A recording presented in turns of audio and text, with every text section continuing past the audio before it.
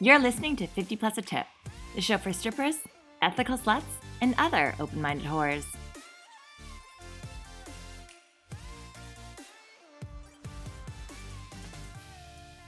Hi lovelies, welcome back to 50 Plus a Tip. So some of you may actually recognize our guest voice from episode 69 of 50 Plus Tip podcast. This week we are sitting down once again with Master Chef winner Courtney Lapresi, a brilliant cook who also happens to have 11 years of experience in the adult entertainment industry. Courtney is an adult entertainer, pole artist, and digital creator. She is most widely known as the season 5 winner of MasterChef and author of Everyday Fancy, 65 easy, elegant recipes for meals, snacks, sweets, and drinks. It was such a pleasure to reconnect with Courtney and get caught up on everything that she's got going on in her life right now. So this episode, we recap what she's been up to, define what it means to show up as your best self, reflect on the ways club staff can make and unfortunately break our shifts, discuss how she combats burnout. We get candid about her divorce journey and end with some tarot card readings. You guys are really going to enjoy reconnecting with her as much as we did, so here you go. Welcome back, Courtney. We are so excited to have you once again. Firstly, what have you been up to since last time we spoke? So the last time we chatted was around this time last year, and so much changes in a year. It's amazing. I'm now living full-time in South Florida, and in the past year, I've done so many firsts. I've traveled for dancing. I've traveled for work. I went to New Orleans, and I danced in a handful of clubs down there. I danced in South Carolina, and it was terrifying to say the least. And then I found a home base in South Florida, and I've really enjoyed it here. Kind of been around Orlando, closer to like Fort Lauderdale, and I feel like I've finally found like my strip club home again, which feels so good. Just searching for it has been an adventure in itself, and really just building some like stability and foundation in my life, and just back to kicking ass and emptying out wallets one at a time. It's a beautiful thing. Amen. Pow, pow, pow, pow. I'm shaking them from the ankles, like, give me your lunch money. Throw them in a locker. Yeah. You'd be I so love it. surprised what fetishes exist out there. They love it. You just gotta find what they want. 100%. There is someone with a fetish of like being thrown into the locker, like the girl who bullied them in high school did. Yes. And now I'm gonna bully you for a Birkin bag, baby. Oh, bully for the Birkin. Right? Of course, you said that you found your home club again in Florida. Where have been your other favorite places to dance aside from there? I really loved dancing in Colorado. I loved it. I made such good friends there. And something about the way that Colorado operates is they don't often allow traveling entertainers. So when you do get a contract and you're there, you're very much protected in the sense of you're not going to walk in one night to have a bunch of travelers and have it sometimes like dilute how much the money is going to be spread throughout the club. And living in Colorado also, like, price points for dances are way higher. I was able to charge like upwards of $60 a song for a private dance in Colorado. Come to South Florida, they're all, standard 25 bucks. But I would say that the most fun I've had in clubs, I mean, Florida's a party city. It's a great time here, but Colorado was like the deep, like, regulars, the relationships, like you get to know your clients to the point where now that I'm in Florida, I still have friends from Colorado that reach out to me and like offer to buy me outfits or shoes and like contribute to the success of my work no matter where I am. I think you can do that with any job. You have to find out how to ask for those things that you need. What do you contribute that to or attribute that to with regards to there being kind of more like those deep regulars in Colorado as opposed to other places? Is it because it's less transient or? Yeah, in Colorado, you can get some really good regulars because people are traveling weekly, or, it's like they have this rotation of where they travel for work, and you just kind of book them. You set your schedule, and then that's when you can go in to work on a Sunday or a Monday, those, usually lower traffic days, and you can have a really good night. If you, book it like an appointment, just like anybody else would, set aside an hour and a half for them, set the expectation that you're getting a VIP room and make it an experience for them. A lot of people come from vacation. Like in Florida, the difference would really be that most of these people, you're either never going to see them again or they're going to be in every weekend. So you have to determine, almost like vetting your customers for, is this somebody that I want to see every week? Can I maintain the experience that they want week after week? Or is this like a single serving guest? Like, I have guests that sometimes the fantasy that they want, I'm not able to provide multiple times. It's exhausting.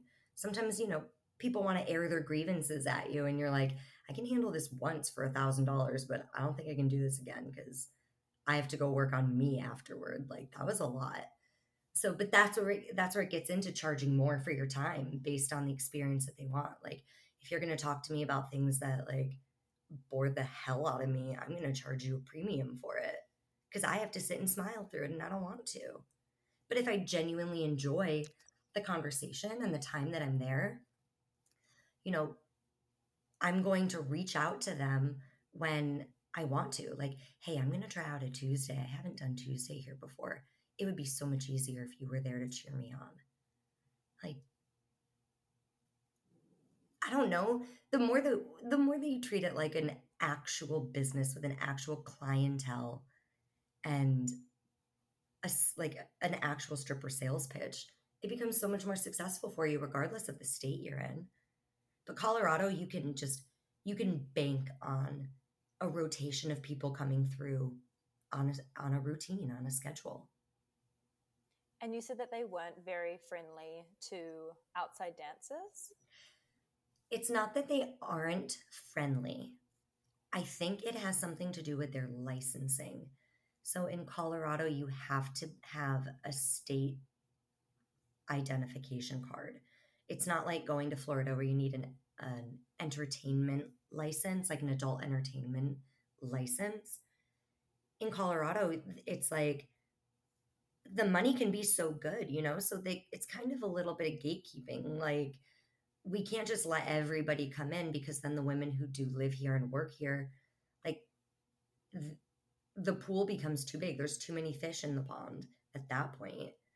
And before I had left Colorado, they did this thing where they said, we're not accepting any new contracts for a while because we want to protect the people who do have existing contracts in light of the fact that we continue to shut down and reopen for all of the quarantine needs.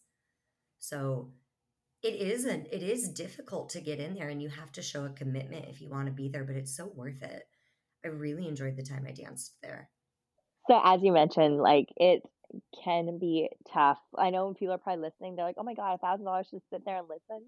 Like, yep, and that could be sometimes the longest hour of your night is just sitting there and listening. And I think sometimes when we have those nights, the next night it can be hard to drag yourself to the club when you've already been like emotionally drained or mentally drained or physically drained from working. And it can be more hard to put on your best self when you're there. What does it mean to you to show up as your best self, and how does that influence your earnings? Yeah. This is the good. Um, you have to think about how many times a day someone says, "How are you?" all day long.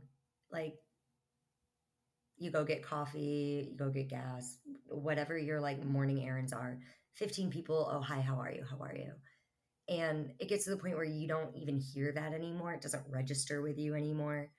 And sometimes at the end of a long day, someone will come into my club and they're so tired of hearing, how are you? That when I show up and I say, I've had a fantastic day today. Do you want to hear about it? It's almost like the first time that they've heard outrageous positivity. They're so used to like this melodramatic, like, another day, same shit, different day, that when you actually show up and you say, like, hey, you can call me Coco. What can I call you? And what was the best part of your day today? Somebody's eyes are going to widen and they're going to be like, okay, I can fuck with this. I can have a conversation with this. I have something I can offer for this. And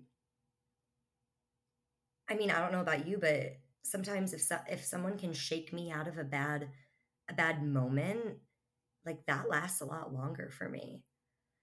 I changed some practices in my life that have done nothing but increase my earning potential and my like everything, my emotional reserves, my ability to work on less sleep, my ability to do more in my day.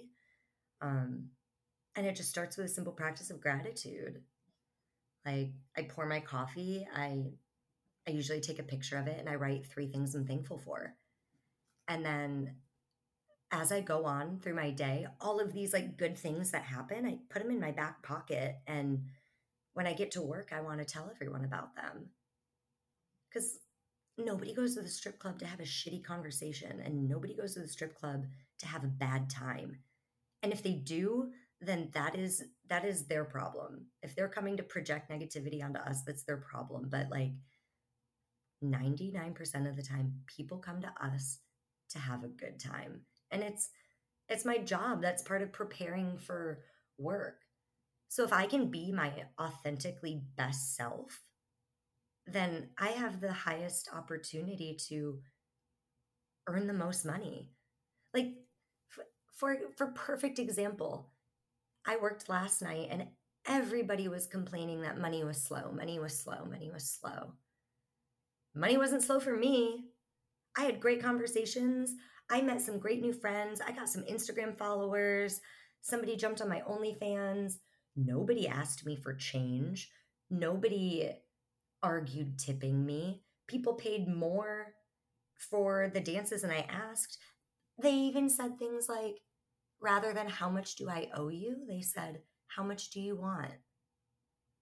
And we have to, as entertainers and as sex workers, we got to get very comfortable with asking for what we want, like specifically, because when you have the energy and you have the charisma to kind of allow somebody to forget about the garbage in their life for even just a few minutes, you have their entire attention when they say, how much do you want?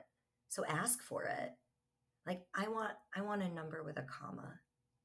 I want a number with 3 zeros after it. Like, you can ask for something specific and they're likely going to give it to you because you just gave them something that nobody else all day gave them. And it was active listening, eye contact, and a genuine conversation. It's like if they went home to talk to like their spouse or their partner and how was your day? This is what I did. It was great. I had a wonderful time. And it's not the airing of dirty laundry or grievances of frustrations. It's a genuine, like, I'm excited to hear about your human experience. But we're also in an environment where I do anticipate and expect you to pay me handsomely for it. I always get so awkward when people ask, like, what do you want? And I always revert to like the Austin Powers, like $1 million. Yeah.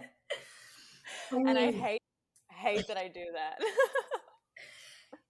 Well, there's definitely a lot of success in saying that because yes, it makes them laugh. But when you say, what do you want? And you give them a legitimate answer of, I want to stay in VIP all night until the lights come on. Or I don't want to move from this private dance room until they tell me that I have to go away. Like, you're telling them this is the experience and you have me right here, but you just have to be able to show up with the payment. Like, everything's lined up. We just gotta commit to it. Are you going to commit to me for the evening? You know? Yeah. And I think another thing that like really affects the like positivity of an entire night, and this is definitely something that we've talked about sort of off air, is the club staff, like the good, the bad, and the ugly. How do you think that the staff impacts your work? Yeah. Okay.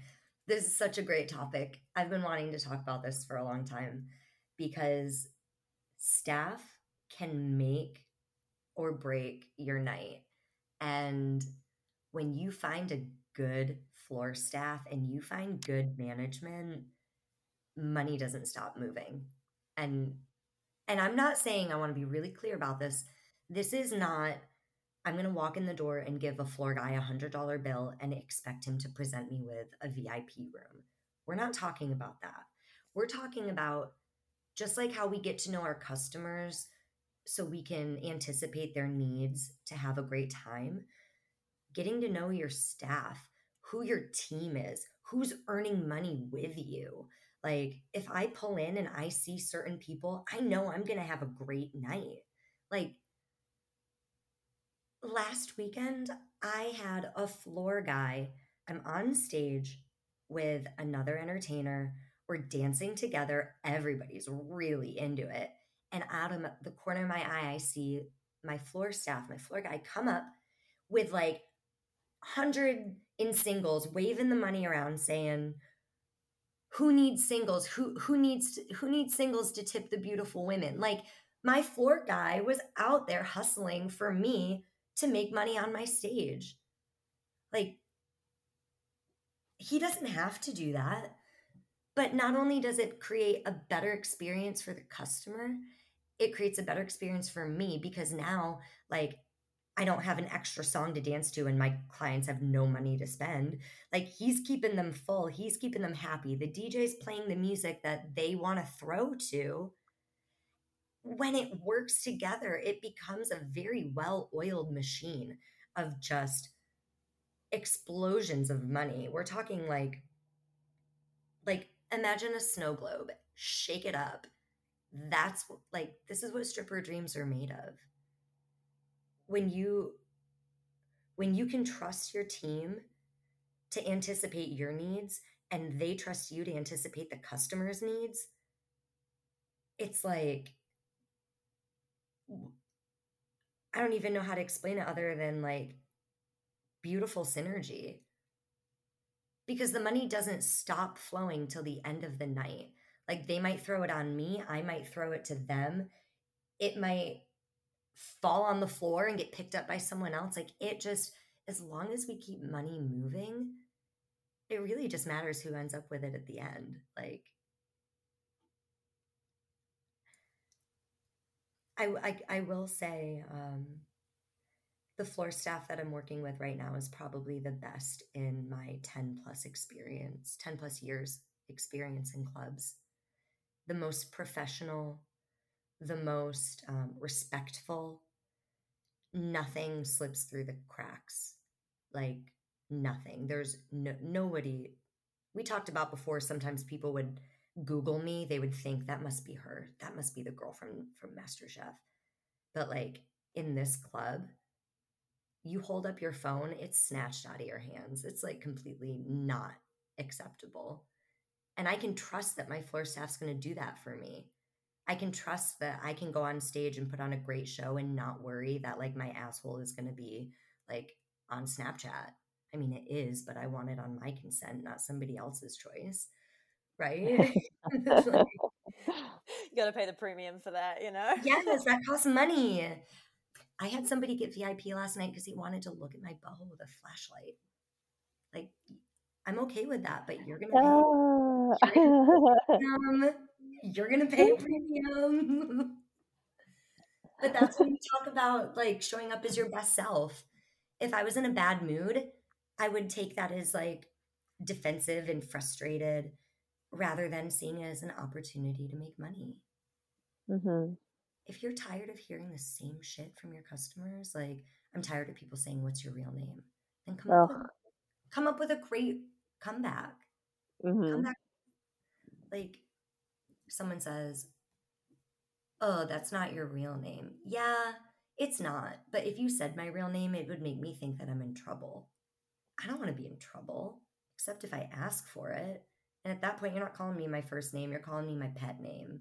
Like, you just have to redirect, like, this is how we keep it in the sexy lane.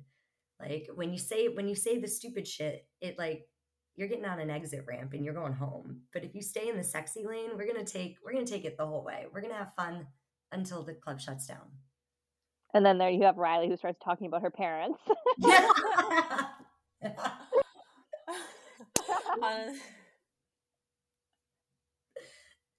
Tell us about that, Riley. Oh, it's not my real name. Take it up with my mom. Then you get the whole backstory of where her parents met and how they conceived her in one location and they thought Riley was a great name. And I'm just staring at her like, why are we talking about your parents conceiving you now? God damn. And they will never ask a dancer this question again. Yeah. That is so true. Just traumatize them into never doing it again. I'm Perfect. so glad you asked about my real name. I've got childhood trauma that I'm ready to unload. Is that what you want? I'm just so scared. So it all started in 19. Oh my God. 99. Yeah, right. So we joke about people calling you like, what's your real name and like all those, and you're saying, if you weren't showing up as your true self, those things would annoy you. But Yeah. no matter how often we show up as our true self and no matter how experienced we are in the industry, I think we all face burnout, without a doubt, at some point or many points in our careers. And it's something that Riley and I have talked about at length, both on and off the podcast. We constantly say sex work is fast money, it's not easy money. And I think that's something that people need to really understand. But for yourself personally, how do you combat burnout and what does rest mean to you? It took me almost this whole past year to understand how my body tells me that I'm burning out because it's different for everybody. Like, we're very familiar with the feelings in our body of I have a headache or I'm tired or, I'm thirsty. But we don't often learn how to recognize the identifiers of my body's burning out. I know that the first thing that goes for me if I'm burning out is my voice. I've noticed a pattern. I'll work 3 days straight and then I need to take 3 days off because I have to just rehab my vocal cords. But it really boils down to making that every day almost like a routine. And not a routine in the strict sense, but a routine in the sense of I need to hydrate, I need to move my body, and I need to critically think, whether that's journaling or reading or having a positive conversation with another human. When I do burn out and I push myself too far, the first thing that I do is isolate. I feel like closing off all access for contact for me and really being alone in a sheltered environment makes me feel protected and safe so I can rest and get back to that 100%. Because if I can't show up to work as 110% my best self, it's doing everyone a disservice. It's doing my clients a disservice. It's doing my team a disservice. And above all, it's doing myself a disservice. So when I need to focus on avoiding burnout, it's not so much like avoiding burnout, it's just knowing your limits. do I have the emotional capacity to go in an hour early?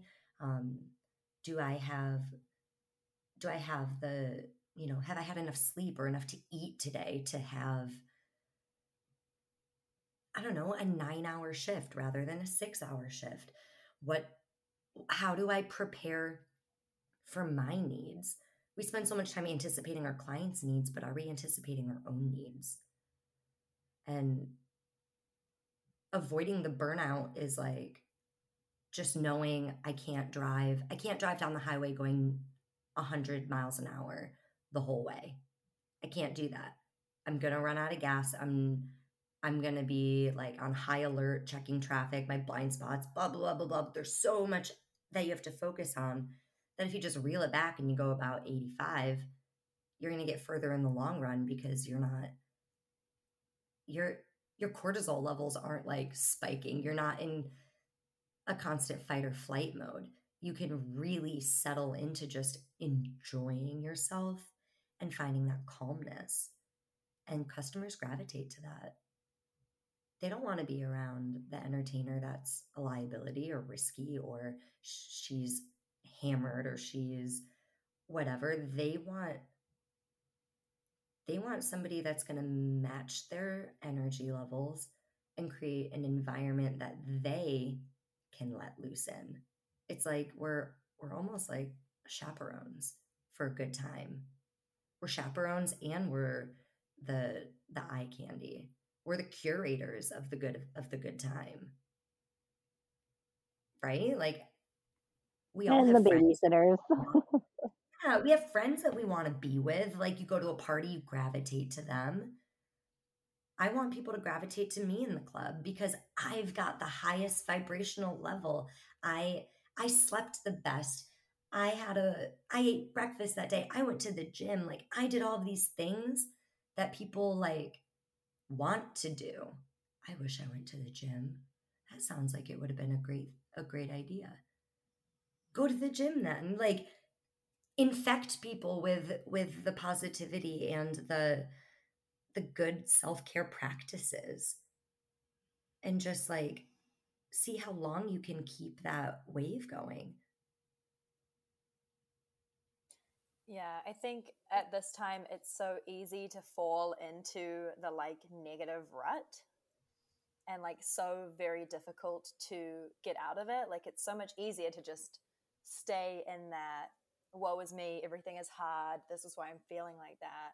And it takes a lot of emotional energy to like bounce back from that or even just have the motivation to get out of that rut. Yeah. I don't think that most people would even understand how much self-motivation I have to give myself. Like every shift involves a pep talk. I've got a playlist called Walk Up Music that I play on my way to work that literally builds the energy to set the tone for my night. Like I think about it in such a big picture. Like it's so misery loves company. And we've been in this like pandemic for however long that it's everybody's there's so much they would so much rather be miserable than feel uncomfortably happy to feel genuinely happy. I don't know how to explain it. It's just something within ourselves feels comfortable in a bad mood. And then when you're validated by others that, yeah, everything is shit. But if everything's shit, then everything's shit. And then what? So, like, you come to the club looking for a great time. You just need to find the right match of the person that you can feel safe having a great time with. That's when you can, like, start to, I don't know, type your customers.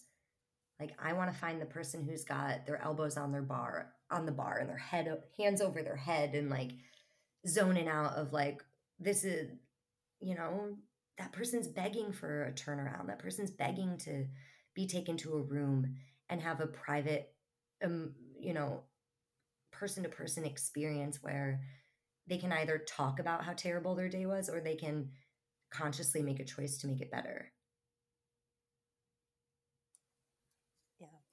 And I think, speaking of like consciously trying to make things better, is we know that, you know, something we haven't talked about on the last episode is your divorce and how you went through that and how you've had to sort of like build yourself up from that and consciously try and be more positive. Can you tell us a little bit about your journey through that? Yeah. I spent a lot of time in therapy. I love my therapist. My therapist is fantastic. Divorce is rough. No matter what way you look at it, no matter what way you cut it, it's rough.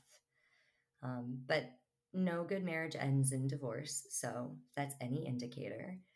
But it really changes, because in the first part of the aftershock of my divorce, it was like, I'm motivated to go to work because I'm so angry at my divorce and my ex-husband and all of the things that surrounded that. I'm so angry that that's what's fueling my fire to earn money.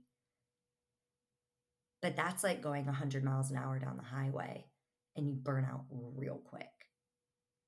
And then you might make enough money to sit on your ass for a month and sulk and feel like garbage.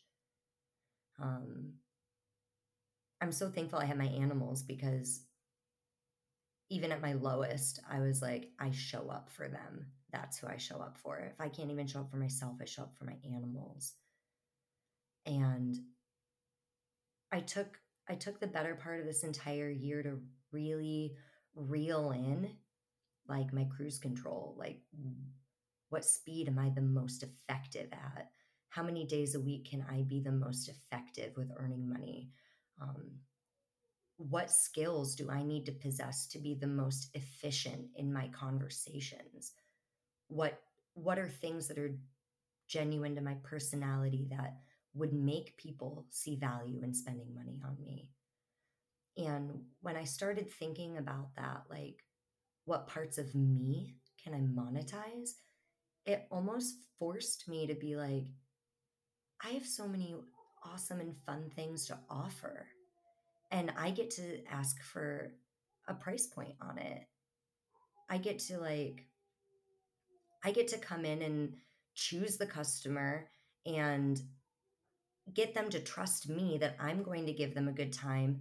And it's almost like serial first dating, whether it ends in, you know, a few dances or a VIP room, or even just like exchanging a handful of 20s at the bar.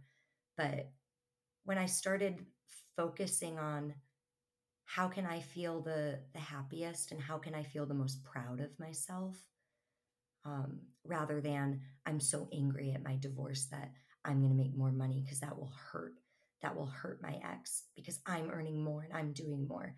Once I removed that attitude and was like, okay, let's be real, Courtney, it's not about them, it's about you. What can you do to make your life better in general? I noticed that my earnings started to dramatically increase when I was entirely focused on just loving myself and then sharing the love that I have for myself with other people, rather than I have to go to work, I have to shake my ass, I have to make money, I have to pay off all of the debt that I've been put in because of this stupid divorce. No, fuck all that noise and come to the club like, hello, I am the strip club. I am the event that you came here for. And you might not know it yet, but I do. The money just gravitates to you. It's so much more satisfying. And I think we're going to ask this question because I feel like it's going to be something that comes up in discussion. Sure. Do you think that your job sort of influenced your divorce or played a part in your divorce? Yeah. No, absolutely not. I'll say, Because, you know, people listening, squares are gonna be like, of course, because she's a stripper, and that's why she couldn't like have a happy marriage. Like, so we just wanted to like yeah, slide that no, in there. you're right. Let's unpack this. My marriage did not end because of working in a club. Um, every relationship is different. Every marriage is different. Um, I was married to somebody who was incredibly supportive of me being in clubs. And it really had nothing to do with it falling apart.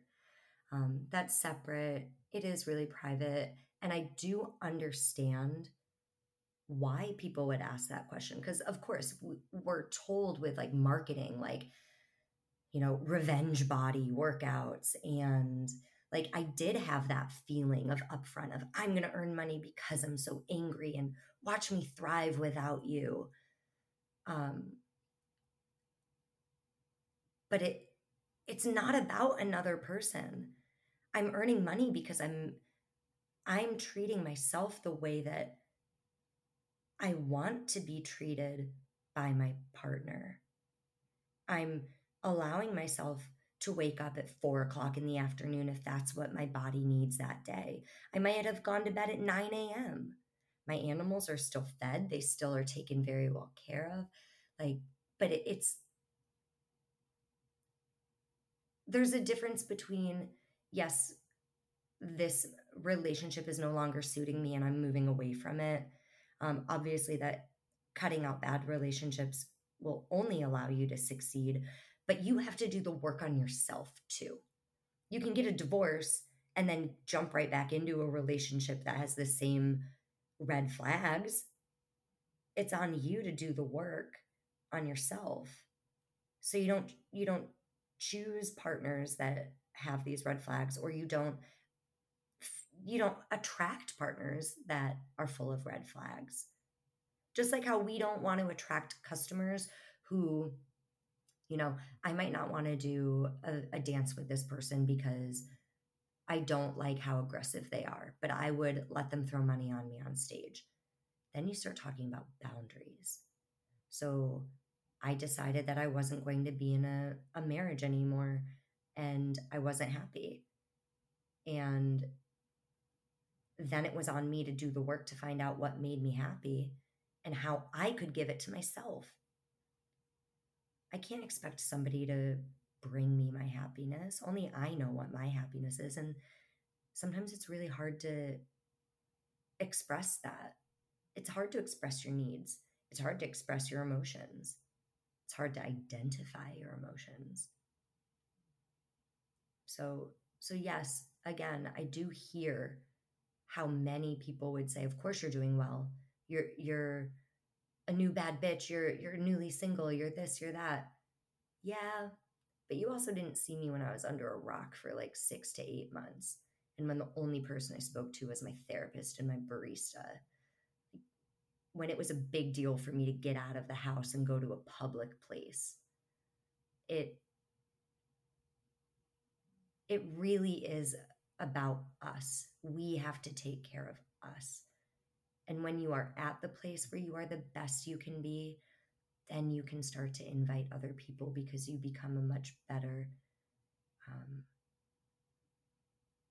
you're the bouncer to your own life. You're the bouncer to your emotional stability. You can identify, I've seen that red flag. That's not allowed here. That's a green flag. You can come over. Let's go. When you can identify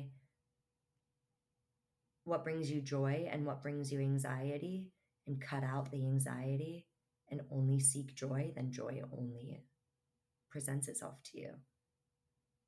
And of course, yes, there's going to be low moments. I tell my therapist all the time, yeah, I'm on an upward incline, but let's be prepared for an emotional breakdown.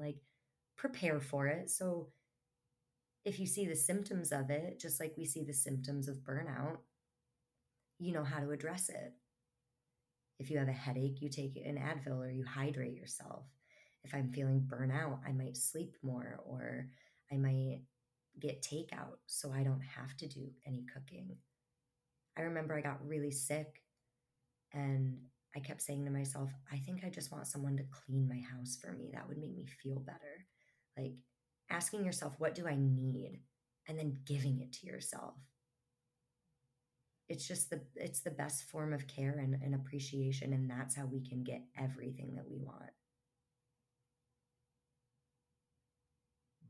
Only when our cup is full and overflowing can we share it with other people. And I might have been wrong in, choosing to get married, or, we could talk about that for hours. I pay someone a lot of money to talk to me about that. But it does get to a point where you realize that almost every relationship is doomed to be difficult if you aren't completely secure and taking the utmost care of yourself. I just got like real metaphysical on that. We just went for a deep dive. No, but it's, it is something that the breakup of relationships is something that we haven't really touched on this podcast. And I do think that it is an important topic to be discussed, like it's not always supportive boyfriends or angry things. Like sometimes things do fall apart, and like how you pick up yourself in an environment where it is so demanding that you are positive, you are the good time, and it affects your income. Like, it's not a usual job that when you have an office job, you still get the same salary no matter what sort of mood you're in.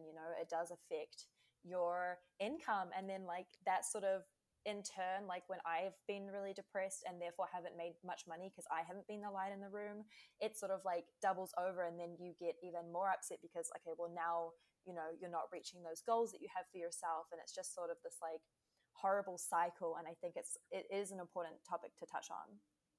Yeah. I've noticed a couple of things with that, and the better I feel, the more money that I earn. And then the better I feel, the more I want to give to others. So then I notice that when I tip my team appropriately at the end of the night, like I notice the details. I notice that like I didn't lift a finger. My hand was held every time I had to step on an elevated platform to get on stage, or every time I went into the private dance room, I was greeted by name. Like it creates this energy to your customer too, that you are very important and they made the right choice by spending time with you. And then when I compensate my team for that by saying like, I see you working hard for me, and because in a sense, like we're kind of the customers to our floor staff, because at the end of the day, like as an entertainer, we tip them all out. So just as much as I want a customer to tip me, they're working for them as well. And when you can give a specific reason, like I'm tipping you this because I saw that you went above and beyond for me, then it validates everyone involved.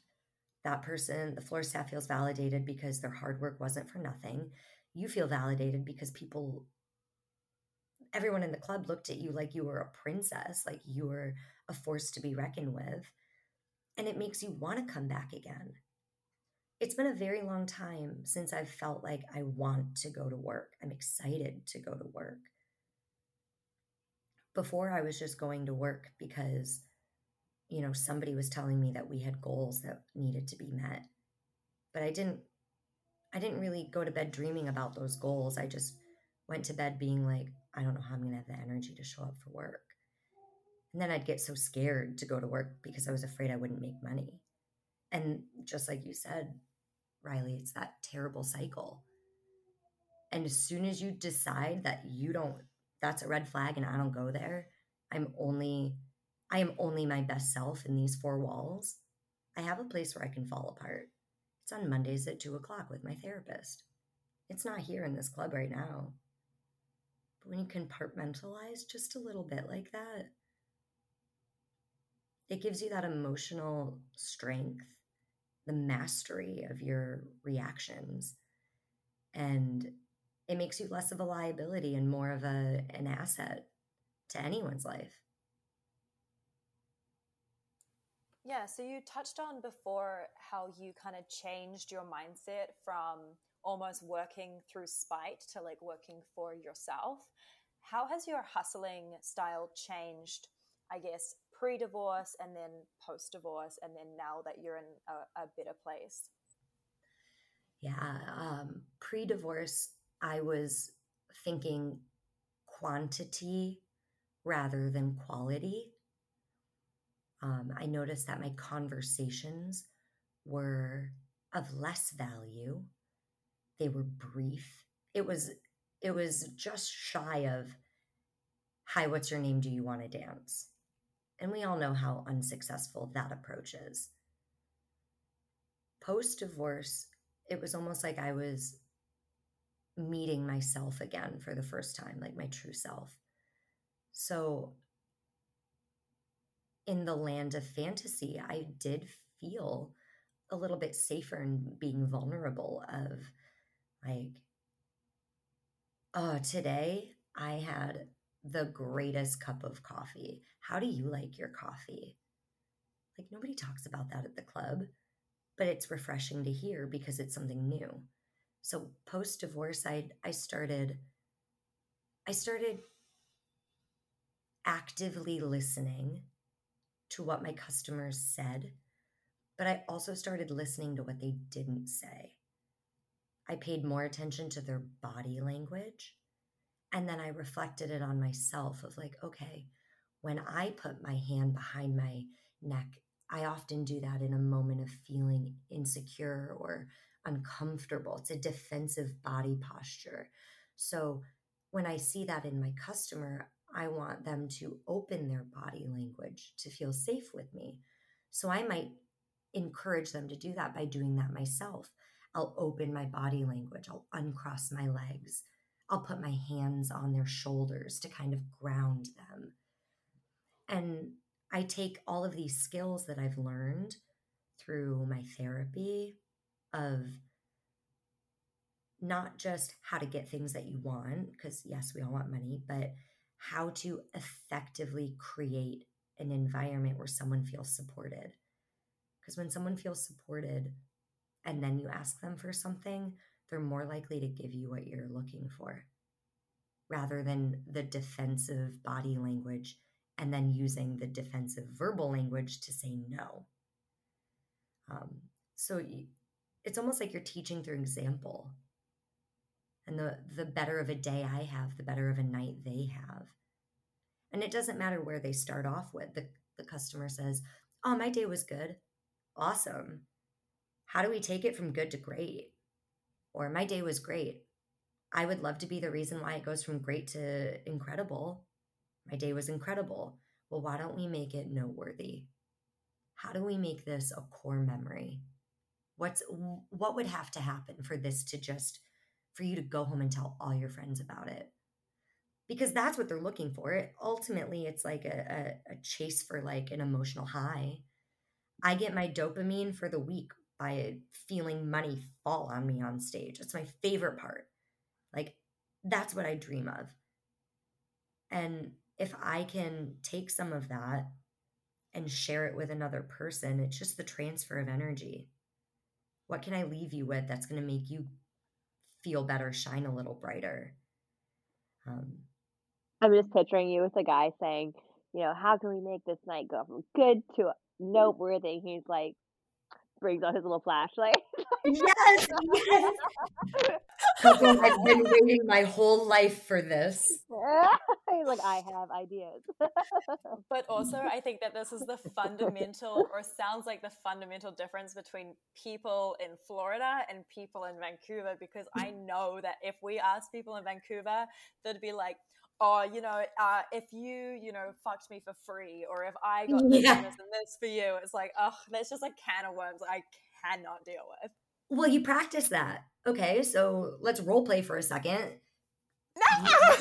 You're my customer, and you said to me, if you want to take my night to incredible, you're going to bend over and let me fuck you 6 ways to Sunday. And you'd be like, God, that sounds so much fun, but you would be the 5th person today, and I'm a little tired.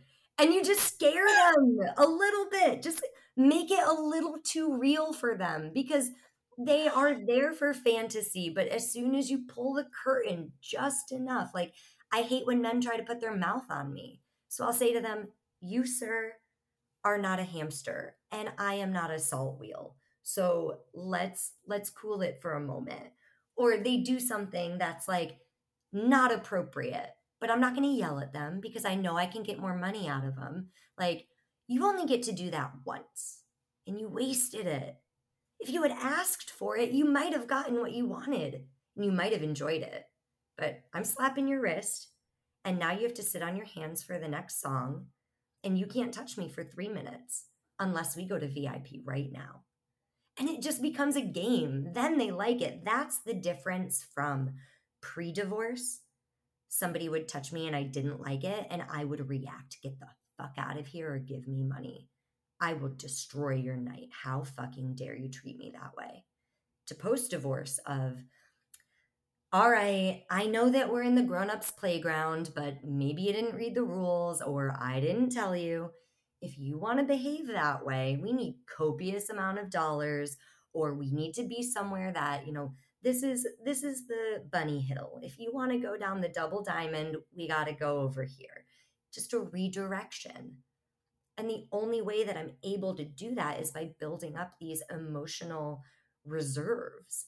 I had a great day, so I can handle a couple of like hacks at my ego. I can handle someone being mean and being like, I don't like your makeup today.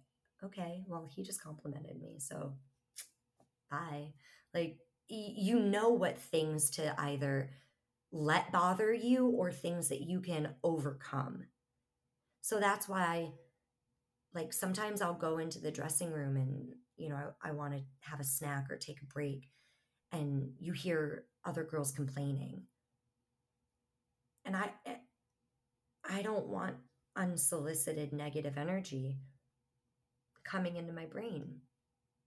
So I've found that like 10 minutes with my headphones on listening to white noise is a huge game changer. Think about athletes. Think about the Olympics. These athletes are there with their headphones on. They're pacing. They're focused. But when it's their time, when they step up, like when I step onto the stage or onto the floor, or even when my car pulls into the parking lot, I am decidedly choosing that I don't have the bandwidth for that. That's not welcome here. Just like how somebody who might make an advance on me, we don't do that here. My boundaries don't allow that. So when I hear entertainers complaining or trying to drag me down, or like, are you having a good night? Like, I'm always having a good night. I will be a constant source of good energy in this environment. Otherwise, I'm not showing up, because that doesn't make me money. And we're all here to make money.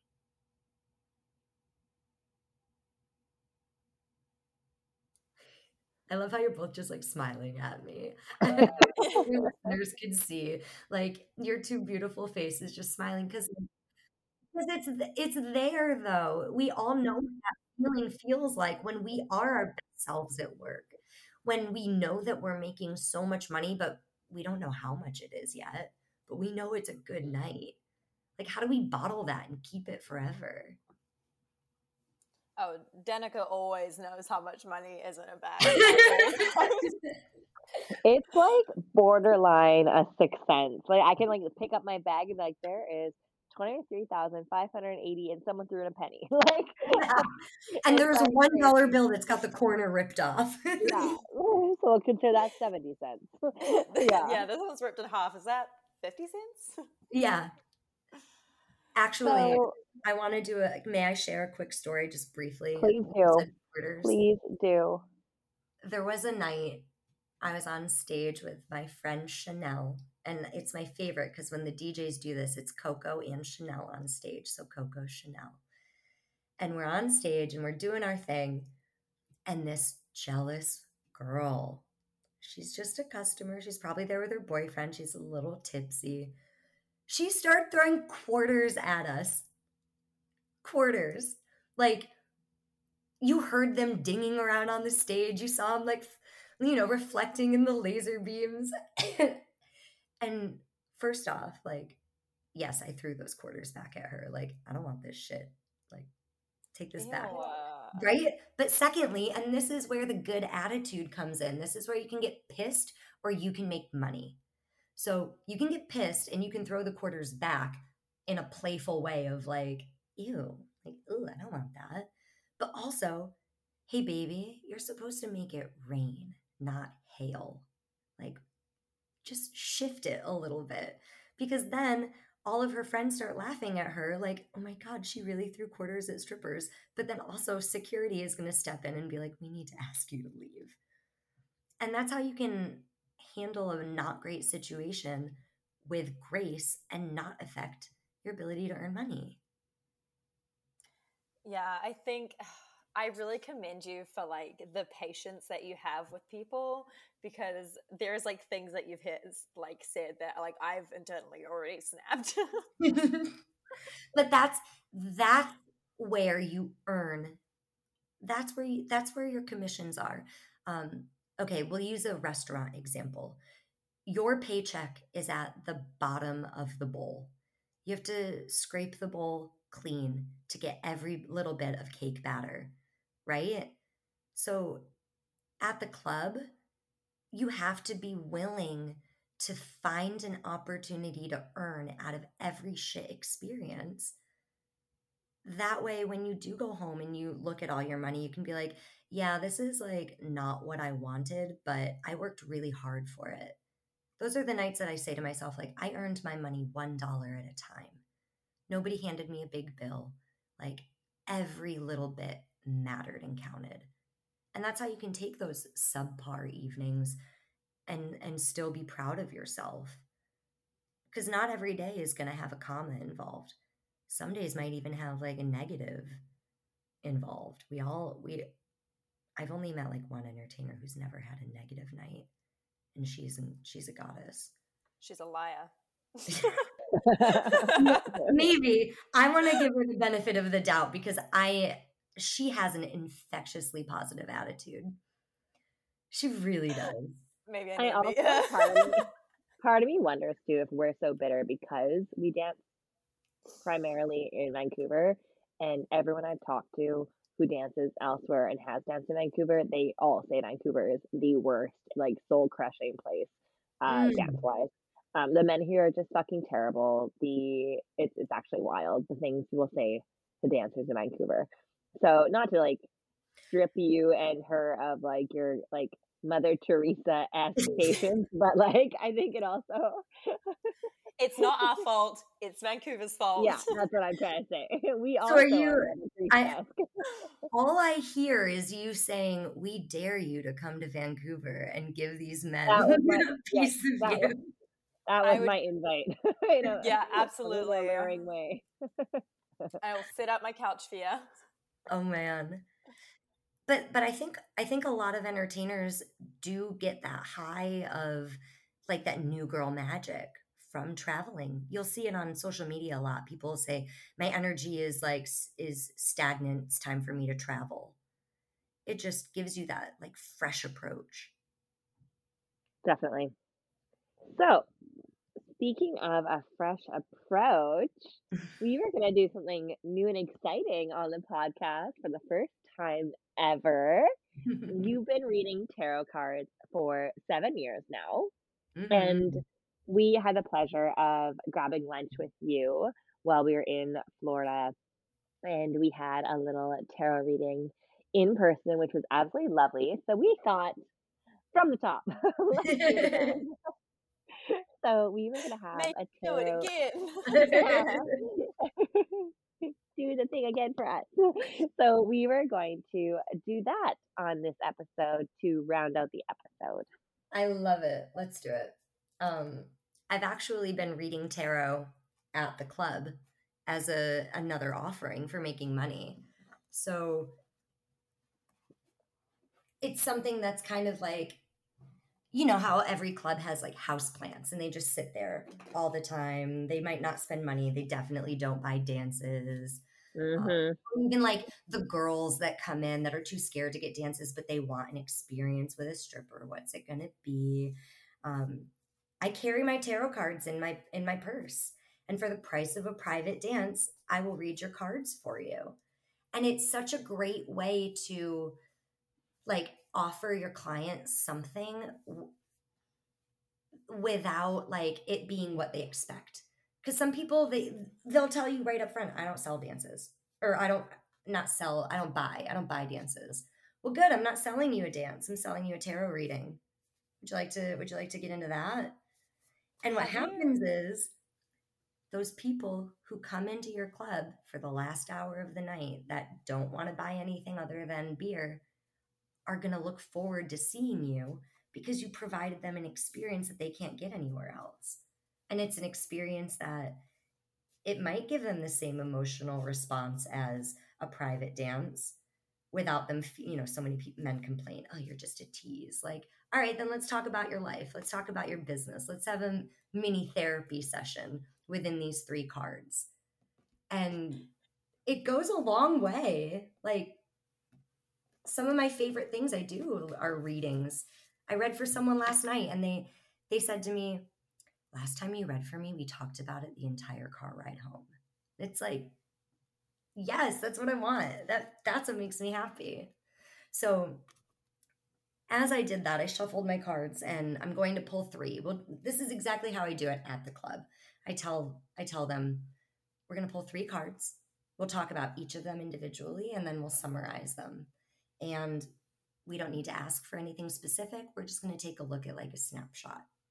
So if you're ready, I'm ready. I have one quick question. Do you ever like fudge what the cards mean? If for like someone that you is being really awful and you're like, it looks like in Death your card. present, you are very cheap and it's gonna lead to death. So it usually this is why Riley is not allowed tarot cards at work. Like, you're honestly, I'm like, you're gonna die. Yeah, exactly. I'll turn it into one of those like Facebook things. Like, if you don't send $10 to like 10 people in this room, you're gonna die. Your penis is gonna shrivel up and fall off. So most cards have like a spectrum of meaning, and based on how the person has been reacting to conversation, I'll lean towards that part of the card so it feels a little bit more that they can resonate with it.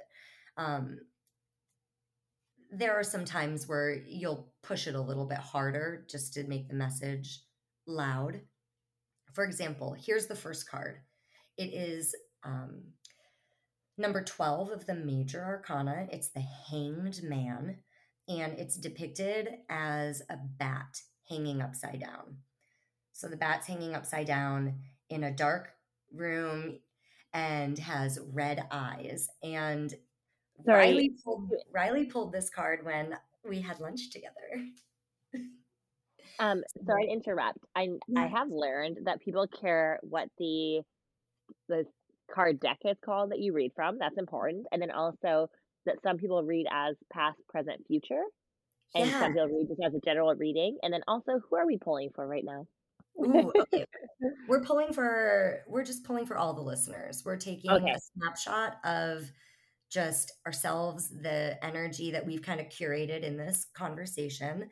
And the deck that I'm pulling from, I'm sorry, I talk about it all the time because I love this deck. It's The Wild Unknown by Kim Krans. And all of the imagery is depicted by images of nature. So lots of animals and like very like things that you could find outside. Relatable objects rather than like pictures of people. It's animals and plants, stuff like that. So with the Hanged Man, it's that energy of like a shift of perspective, and you can hang there upside down as long as you want, but it's going to start to get uncomfortable at a certain point. We're not meant to hang upside down for extended periods of time. but sometimes you need it to just like get a fresh perspective, a shift. Think about like when you try to blend oil and water, it always separates, but if you like shake it or put it upside down, it'll move around for you. Um, when I work out with my trainer, the last thing we do in every workout is we go on an inversion table and I hang upside down, and it immediately relaxes you because your body's like, whoa, this is not normal. I have to focus. And so sometimes if whether you're an entertainer and you need to go into the dressing room, put your headphones on, listen to your white noise, or even if you're a customer and you have a bad experience with, something happened, it didn't go the way you wanted it, you might go to the bathroom, put cold water on your face to like shift your energy. The hangman reminds us that like it's okay to do this, but you can't live here. You can't live here. It will be extremely complicated and difficult. The second card, and I'm pulling these cards. Some people will do past, present, and future, and you can look at it that way. I read them for what they are, and then in summary, we can look at what that might be reflected as in a past, present, and future. The second card is number 3 of the major arcana, the Empress. And it is a picture of an illuminated tree with the moon in the background with a bright pink energy in the leaves. And the Empress is like, she's the goddess of the tarot. It is the energy of maternal instincts, deeply rooted foundation, stability, and accountability. Like the Empress is our best selves that shows up to work. The Empress is that energy of, I've got a lot of space to hold on to a lot of things, but I will go through the seasons and shed what I don't need anymore. Illuminated by the moon, reflecting sometimes those shadowy parts of ourselves. But overall, like a really beautiful card, because trees can be home to a lot of animals. Trees can be refuge. Trees can be, eventually cut down and used to shelter us in different ways, or provide to us, whether they bear fruit. It's when the Empress is when we show up as our best self, we have everything that we need and we can provide it to ourselves. And then should I go for the last one? Are you ready for the last one? All right. Riley Yeah, says she's absolutely. Ready. Okay. And just for the listeners, we will take a picture of all 3 of these cards and put them on our Instagram store, like our Instagram feed, so you'll be able to kind of see them as Courtney reads them as well. Yeah. The third card is one of my favorites. It's the Hermit. It's number 9 of the major arcana. We pulled only major cards in this pull, which is a big deal. Major cards are the more powerful and they're the more specific. So rather than, this could mean this is a very loud theme. The Hermit, it is a beautiful tortoise with a gas lamp on its shell. And it is the most respected and revered card in the whole deck. People who embody the qualities of the Hermit, it's not just isolation, like shutting everybody out. It's knowing when to go inward and protect yourself so you can show up for everybody else. The idea of like our inner light shining throughout all types of adversity, and knowing that a turtle shell it's not like a hermit crab where they abandon for a bigger home. This grows with you, and it often might grow moss, which means that it's a safe place to like set down roots and to build a foundation and be a part of something bigger. the hermit is a very powerful energy of knowing when to put yourself out there and when to pull yourself back. So if I were to look at these 3 cards based on the conversation that we had, it's very clear that we have everything that we need within ourselves, but we have to be able to identify what it is we need so we know how to get it. And so that's the Empress. We have everything we need, but sometimes we have to, as I'm holding up the Hangman, you have to shift your perspective to kind of move everything around, look at it with a fresh face, to know and whether to assess. Here's the Hermit. Is it safe to come out, or do we need to do a little bit more work on ourselves before we can do that? Can I show up as my best self? Is there enough oil in my lamp? Can I guide my own way to give me everything that I want? I would say so. This is really powerful. A shift of perspective and calibrating your needs and taking inventory of your emotional, physical, and financial reserves to be able to motor on slow and steady rather than, tortoise in the hare. We don't want burnout. We want to know how to maintain earning money as long as possible, how to maintain success for as long as possible, rather than just being a flash in the pan. And sorry, can you just repeat the significance of pulling all 3 major cards? Yeah, major cards are a big deal because rather than them addressing a wider range of, cups represent the quality of our relationships. So that's kind of like a big pool to sift through, where the Hermit is like, this is about the relationship with yourself and being your best self before you can share it with others. It's more direct. It's the universe kind of being like, listen here, I've tried saying this nicely and I've tried being a little vague with it, but now we're going to have some thunder and lightning and I'm going to be loud. So it's a very direct message. It's a good one. Awesome. Thank you so much for taking the time and reading the tarot cards for, us and the listeners. Yeah, it's so fun. It's something that I've been doing more and more. I actually was pulling cards on Friday night because we wanted to make money. And we were like, oh, what do the cards say? What do the cards say? And one of the entertainers I work with, she doesn't speak much English, but she made it known that she wanted to pick the cards. She took the cards out of my hand and she picked one and put it on the table. And what do you know? It was the 10 of Pentacles, which is the money card. There's not a louder card that screams money than that. And we all made bank that night. We counted money out of garbage bags. It was gorgeous. Oh my God, that's amazing.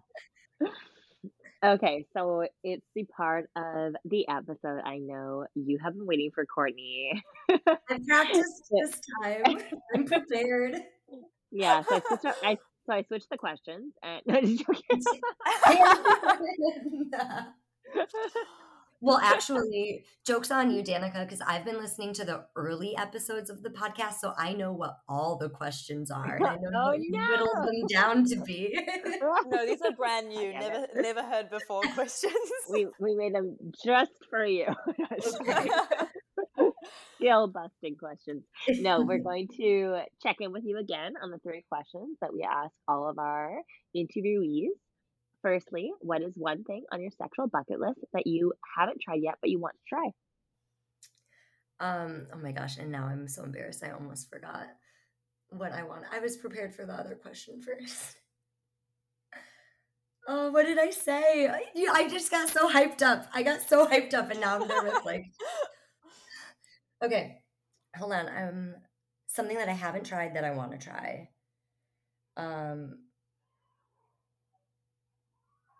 I'm so embarrassed that I don't remember right now.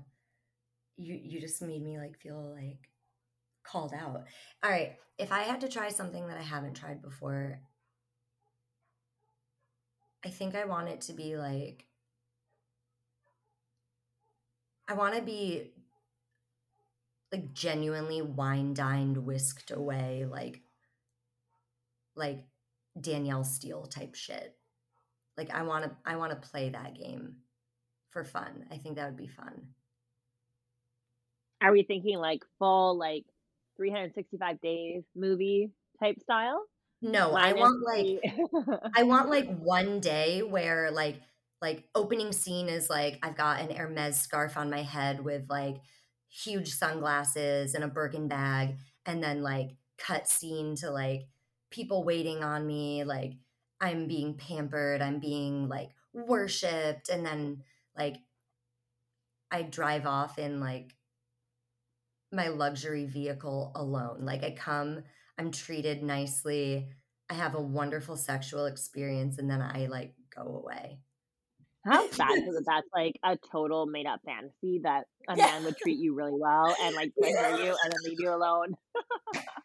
Like, oh my god, talk about Really. fantasy novel. Treat me like a goddess. Fuck me till I come so hard my eyes pop out of my head and then go away. Leave me the fuck alone. That last part being very crucial. That's the most important part. All right. What is one thing you've tried sexually that you wouldn't be doing again? I don't want anybody saying my fucking name in bed. I hate it. I know my name. I don't need to hear you say it. I don't First When they and say last? it, when they say it, doesn't it make you feel like they're trying to like reassure you that they remember it? Yes. It's like, or they're trying to like they're trying to make you feel good about it. It's like yeah, 100%. It seems Like- so calculated. I tell my dog he's a good boy. I'll be like, "You're a good boy. You're a good." Like if somebody's like fucking me and they're like, "Oh, Courtney," it's like, what? What It was did you Courtney, right? Courtney. That's right. Was I supposed to say something else? Like, and also, like, I have too many names in this industry that I just don't want to. I don't want to. I don't want to hear them. Like, I don't know who I am in this moment. In this moment, I'm a rabid animal that's like out for like some carnal instinctual pleasure. Courtney doesn't exist right now. Like, who's that? She doesn't go here. What do you want to be called, or is there anything, or you just don't want to be addressed? Do No, not I don't want. address I don't want any sounds at all. I'm not Quiet, here. silent. No, what I want is to hear like I want a play-by-play of what they're enjoying. Like, oh, it feels good. It feels so good when you do this. Like that's what I want to hear. That's the type of validation that I want. Saying my name doesn't offer me validation. It just is it's kind of self-absorbed for myself. I would so much rather hear somebody say like I'm literally unable to control myself right now because of how you're making me feel. It's like, yeah, that's how powerful I am. But saying my name, it's like, ew. For me, somebody else might love that. Somebody else might love it. Say my name, spell my name, say it in different languages. Not me. Don't fucking say my name. It's over. spell my name. Do not directly address me. Do not directly address me. Your Majesty Okay. or nothing else. That's right. Empress, that's it. Like when they say like, whose dick is this? What? Oh, Clearly I don't yours. fucking know. Is there something else going on that I need to know about? like, are you confused? Whose dick do you want it to be? This dick doesn't belong to you? Did you find it on Craigslist? Is it mine? Do you want me to have the dick? Men are stupid and we don't respect them. On the other end, and you're taking the dick? Yeah, right? This is a trick question. All right. Lastly, if you had the world's attention for 30 seconds, what would you say? I would say that my name is Courtney. You may call me Coco. Don't call me by it. Don't call me by my name. You can call me whatever you want. And my Cash App is $Coco Rhino. And Love it. That's what you can call me. Like if you want to call me anything, just I don't know. Make my Cash App sing. Buy me Bitcoin. All right. Courtney, where can people find you? Find me on Instagram at the Posh Tart. And if you happen to be in South Florida, there's only a handful of clubs, so stumble into one and see if you find me. And as always, you can find me on Instagram at 50plusatip or email at 50plusatip@gmail.com. Slide the DMs or email with any questions, comments. We love getting them. Thank you so much for joining us again, Courtney. It was nice to catch up and see that you were doing so well. And we are very proud of you and how far you are coming in your own just personal growth and your healing journey. Thank you guys. You're the best. Have a wonderful week and happy whoring. Bye. Bye. Bye.